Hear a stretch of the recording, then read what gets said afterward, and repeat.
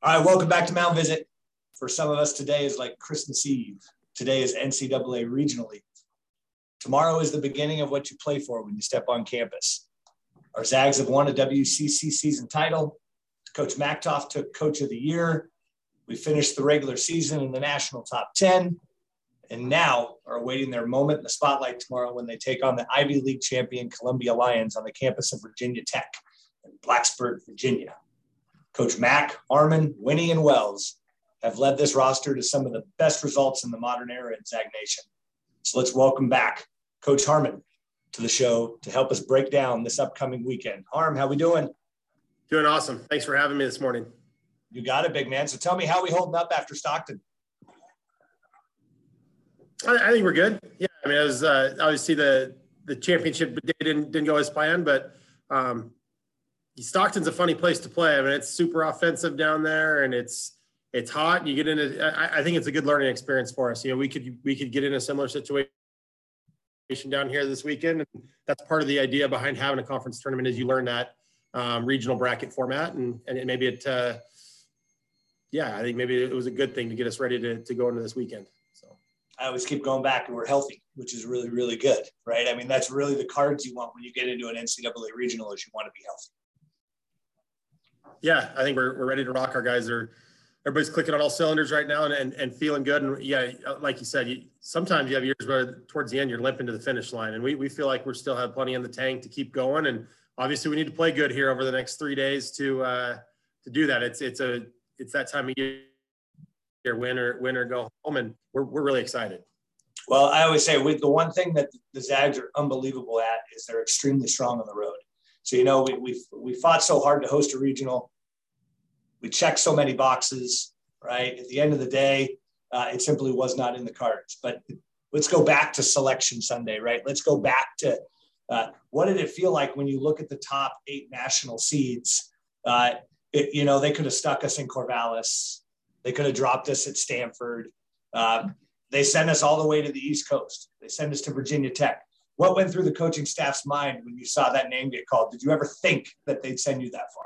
Yeah, we were all when it popped up on the screen. There was I think about a 5-second delay. We're like, oh, that's us on the board. You know, we were all the national publications. All the prognosticators were saying, you know, that Corvallis was the spot, and we were ready for that. We've matched up with them decent over the years, and we felt prepared to go in there and give them our best punch. But honestly, from our end, we're really excited to come out here.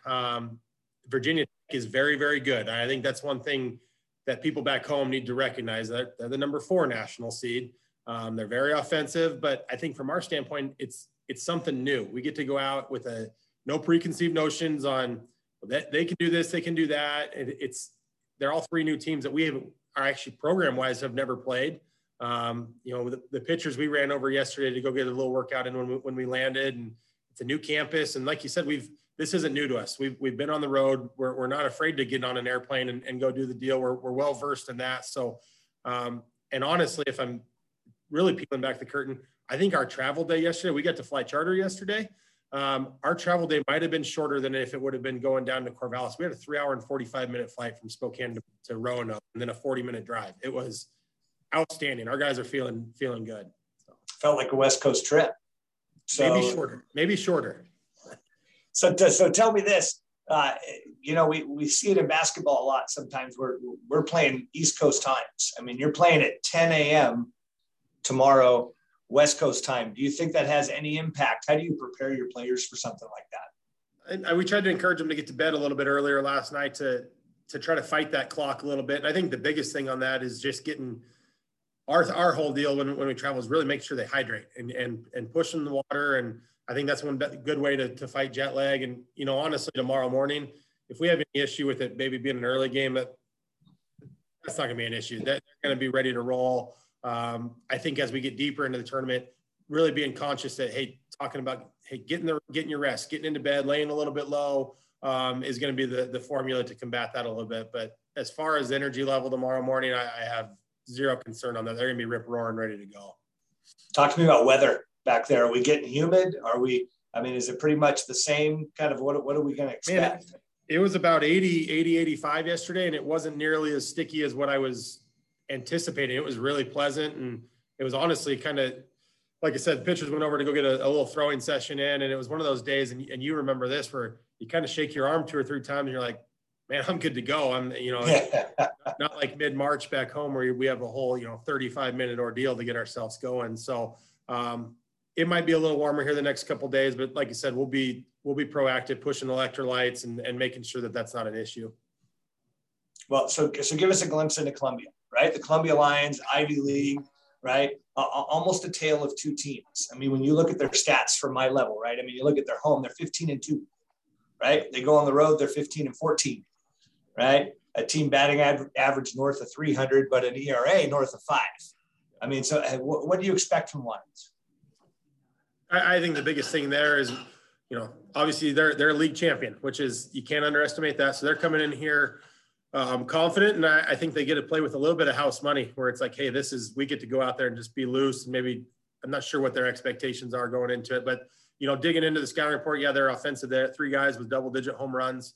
I think that's kind of what they hang their hat on. They're, on the mound, they've been just okay. And part of me tells a little bit on that too. I think there's some parks in the Ivy League, especially talking to Coach Wells, who was at Dartmouth for 5 years. I think there's some parks in the Ivy League that are maybe a little bit more offensive than, so maybe those numbers get a little bit skewed on both sides of that. They're maybe not quite as offensive or quite as low pitching wise as maybe what the numbers would say, but we're going to be ready to go and go out and give them our best punch. We got a nameless and faceless. So. No, absolutely. And you talk about a little bit more offensive, a little bit more of a bandbox, a little bit more of where do you come with that? I just know their home park is small. It's short to center field there. And so I think that's one part of it. I'm just going off of what Wellesley tells me on that end.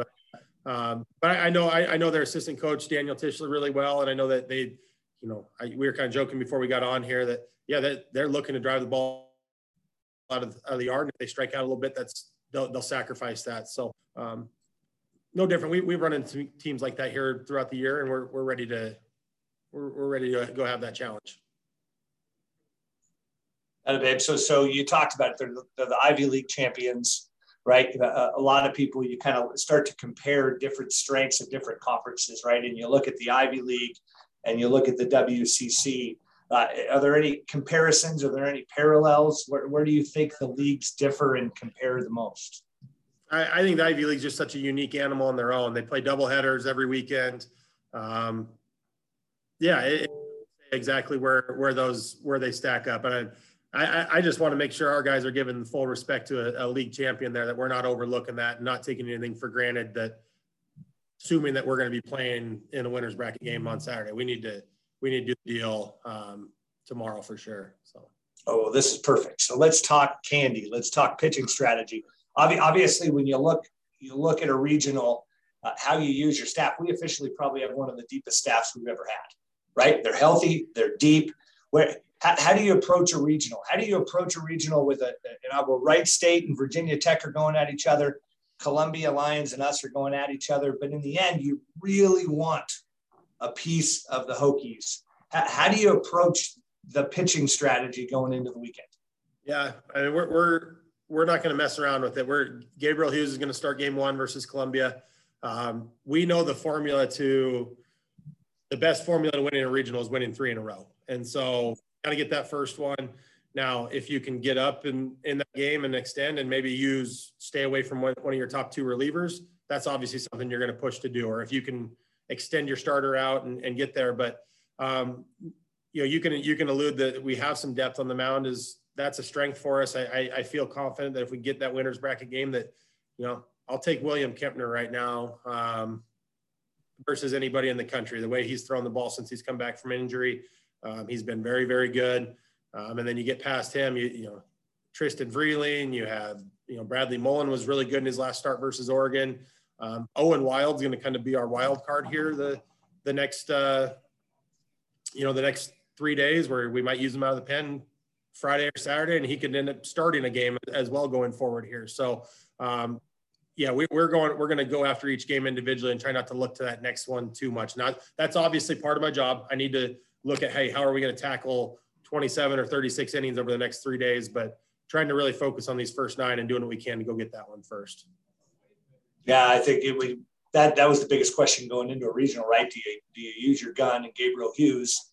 Do you get creative and potentially throw an Owen Wild in game one? And what you ultimately are going to do is Owen's going to be that guy that you'll throw out there whenever you need it. But we're going to stick to our horses, because at the end of the day, right, if you have an opportunity to beat the Lions, right, then you put Big Wild Will up against, the Virginia Hokies, and there's probably nobody more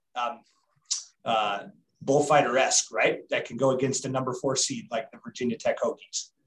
Yeah, I mean, his last time down at Portland was maybe one of the most electric outings I've seen in person. I mean, it was 94-98, a lot of command. I mean, that's always been kind of the knock, right? How's he throwing it where he wanted to with a ton of conviction and a ton of energy. I mean, it's a guy when you're in another dugout, you're like, okay, what do we have here? And so we feel really good about how he matches up. And honestly, I feel really good about how Tristan is, he had a little bit of rust patch there. His numbers didn't look great in that last start versus San Diego, but he threw the ball a heck of a lot better than necessarily the numbers showed. So. Right. Well, so say this, we Mark Mactoff, Coach of the Year, Connor Cabales, Defensive Player of the Year, Cade McGee, Freshman of the Year.